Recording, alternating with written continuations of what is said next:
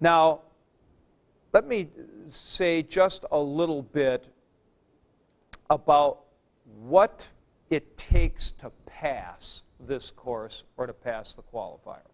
It's worth talking about this a little bit. Here's the first thing. This will sound dumb, but it's the first thing. You gotta come to class. Daily attendance at class is the first, and as you would say, Kefi, the sine qua non of passing this class. Because we're going to be going at about a chapter a day rate. And you miss, it's deadly. Second, daily study. Not casually looking at it and thinking you're going to really pack it in on the weekends. It's got to be daily study. Now, how much daily study? Approximately. I would say outside of the class time, you're probably looking at 4 to 8 hours. It could be less. There are some people here have had a fair amount of Greek. Other people are just geniuses in languages. I mean, I had a woman once in class when I taught at Fort Wayne. I taught there for 14 years.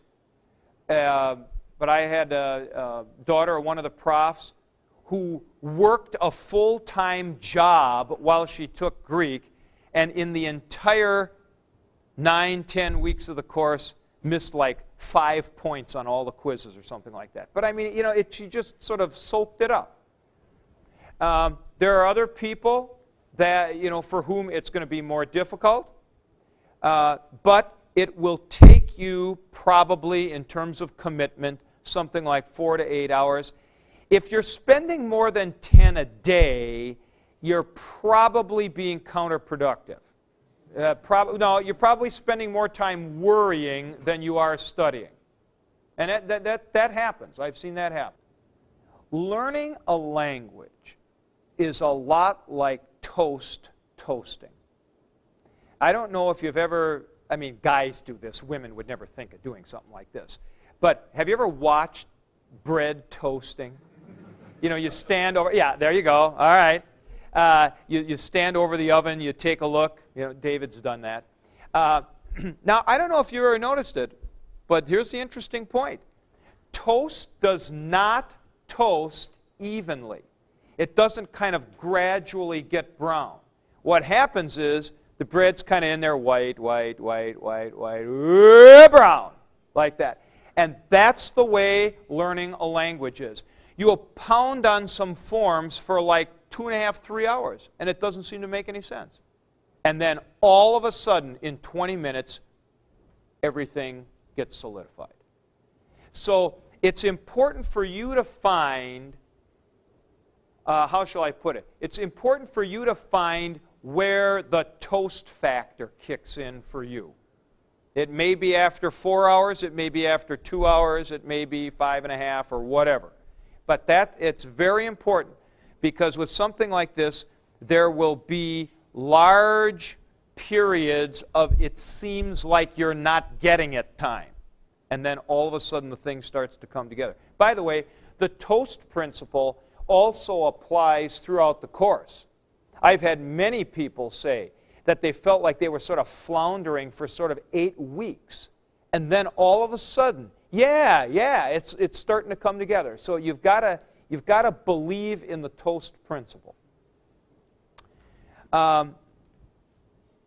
Next, you've got to use your weekends wisely. Now, by this, I don't mean that every weekend day you study 10 hours. What I do mean is you don't put your books away Friday night and take them out Monday morning. You're going to have to do some sort of reasonable work and review. Just spend a couple of hours, but time without exposure is the enemy of language acquisition. Time without exposure is the enemy of language acquisition and retention. So, and by the way, this is the same thing when you guys get done with all this and you get out into the ministry, read Greek 5 minutes a day. Not. I realize that you are not a Packer fan. However, this applies to you as well. Now, and don't tell me you're going to study Greek an hour a day. You're not. You're not going to study the languages an hour a day. But you can spend 5 to 10 minutes. And it is the long length of time without any exposure that becomes deadly. That's why we don't want to take July 5th off. You have got to believe in the possibility of passing this course. No, don't laugh at this point. I had a very famous case about my 8th or 9th year teaching where this guy was so sure he was going to fail that he did. And about the second last week of the course, he came to me and he said, you know, Prof, I really can pass this thing. But I was so negative. I had such a low self-esteem about doing this and about the possibility of passing that, you know, I spent more time worrying than I did studying, and I'm probably going to fail, but I do know I can pass it. He did fail. He took it the next quarter, passed it with a B, just fine. So, word to the wise here on this. You've got to be in here with a positive attitude, and believe me, I am here for you guys. Do not discount recreation. Physical activity. Now, I didn't mention this when I thought I'd save it for this point. I didn't mention this before, but I am sort of the sports guy on campus. I coach soccer in the fall and basketball in the winter and tennis in the spring. And we usually have some stuff going on here during the summertime. Now, as I understand it, I don't live on campus anymore, so it's a little harder for me to stay connected with this in the summertime. But there's soccer in the evening at 6 o'clock on Monday and Wednesday, and then on Friday afternoon at about 3:30, there's softball. Please take advantage of this. I'm going to try to stay around here for the Wednesday soccer. And for the Friday, I've got something else on Monday in the evening, but and also for the Friday softball. Take advantage of this. Having physical activity relieves stress, helps the blood flow to the brain, and it's believe me, it's just a positive thing. So try to participate in as much as you can. One more thing. What about the books and such that you're going to be needing? Now, you will need the basic text, Fundamental Greek Grammar, the second edition, that is to say, this dark blue one. There are still, in this universe, there are still some of these mustard-colored first editions around. We don't want that one. Now, some of you will have an earlier printing, and some of you will have a later printing. If you'll take a look, please, on page 4 at the beginning. Page 4.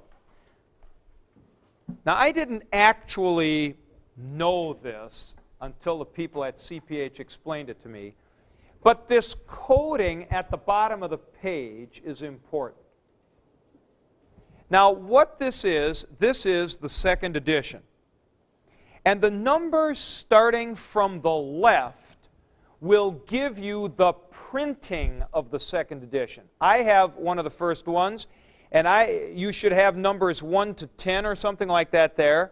I have a number 1. What is the furthest number you have on the left?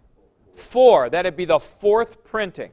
Now, if you look on the right side of that bottom line, moving from the right, Hebrew-wise, the furthest to the left, I have 93. That means this was printed, the first printing in 1993. Now, what is your date furthest to the right side? 01. All right. So yours would be the 4th printing in 01. Now, what's that? Yes, I can. All right, let's move on to something else. Oh, that wasn't, I'm sorry, Kathy, I thought you were taking a poll. Yes. The way this works is if you look at the bottom here, from the left is which printing of the edition. What is the furthest number to your left? 3. Okay, you're the third printing then. Now, starting from this side will be the year it happened. What is the furthest to the right? 00. Okay, so you have the third printing of 2000. These people have the fourth printing of 01. I have the first printing of 93. You do. All right, now, does anybody have, beside me, either the first or the second printing? Put your hand up if you have the first or the second printing. Just these two? Okay.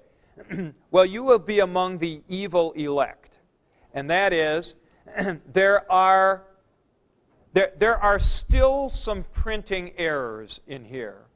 But in the first and second printings, there were quite a lot of errors. So on a number of chapters, I will have to address the two of you and say, oh, on page 100, this accent is wrong, or this ending is actually wrong, or something like that, right? The rest of the people should be okay. The rest of the people should be okay. All right, good. Next, we need a Greek New Testament, and you should have, the best is the blue one. I've got a slightly different edition that's a little bit smaller, but okay, Mr. Chicago fan there, Tim, would you hold that up, please? Yeah, there it is, right there. Now, Ray has another version. Ray, would you put yours up, please? This is the one you can actually read because the printing is bigger. But it's hard to get those, actually. Those of you who've had German, it says on there, Großdruck, big print. This is really great. But this is what you want. Now, there is, right up here, Mike has the unapproved edition. All right, this red one here. The unapproved edition is, well, it does have certain advantages. It's got a little dictionary at the back and so forth. However, this does not contain the same, what is called critical apparatus. The critical apparatus is this little stuff down on the bottom which tells you about variations among manuscripts. It doesn't have the same critical apparatus. Now, listen, does anybody else have the unapproved edition beside him?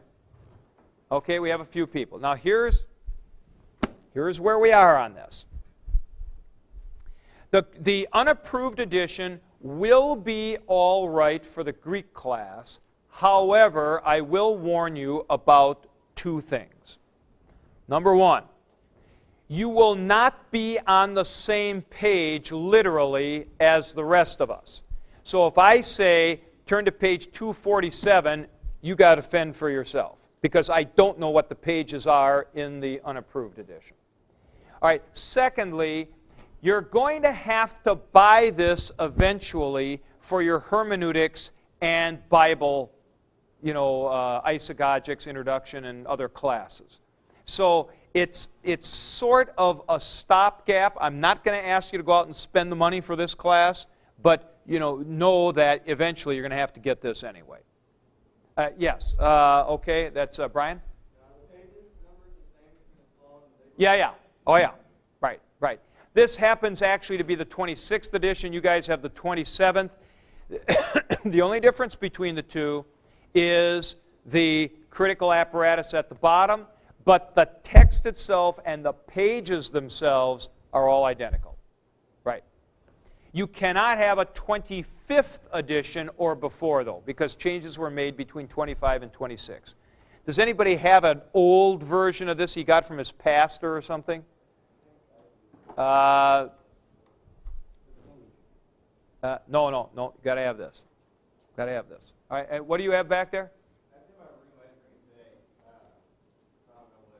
Yeah, if it's a 25th edition, you cannot use that because the text actually did change between the two.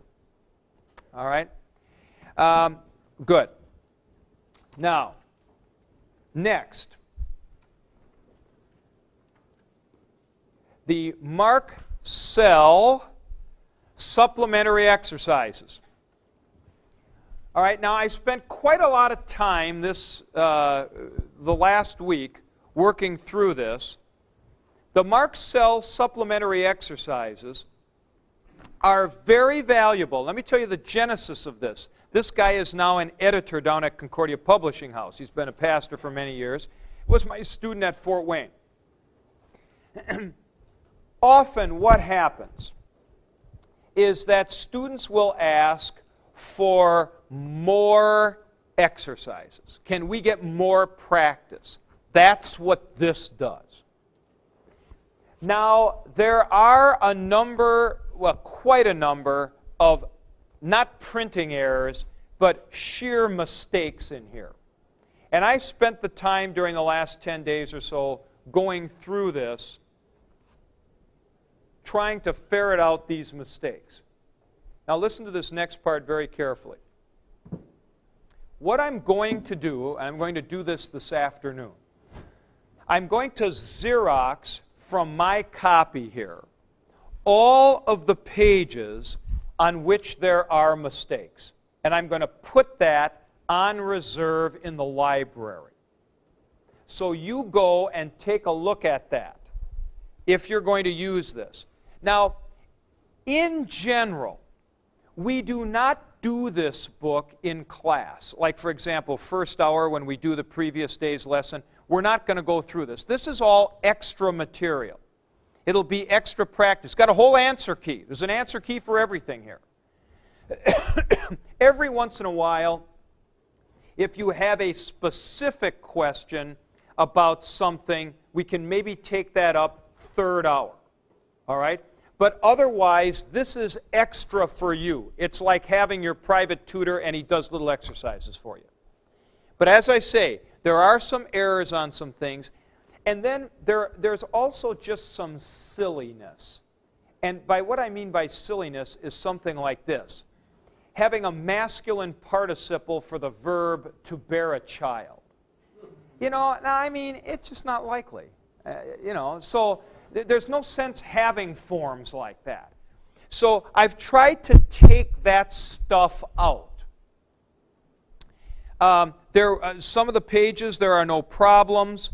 But on other ones, he's got a few wrong forms, he's got a few wrong answers, and so on.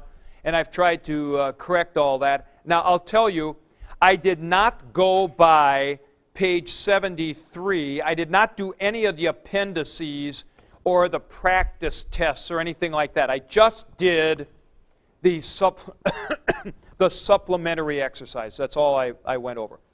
But you will find corrected pages of this on reserve in the library. All right. Next, you will need, by Wednesday, the dreaded English Review for Greek. Now, how many of you have this? Any of you have this? Put your hand up. All right, good. A certain amount. How many do not have this? These should be available from the admissions office, right? Because they're normally sent out with admissions packets. The basic problem people have in language acquisition is they don't know their own language. And, you know, if you don't know what a direct object is, and you don't know what a verb principal part is, it's going to be, just in general, it's going to be very hard for you to do Greek.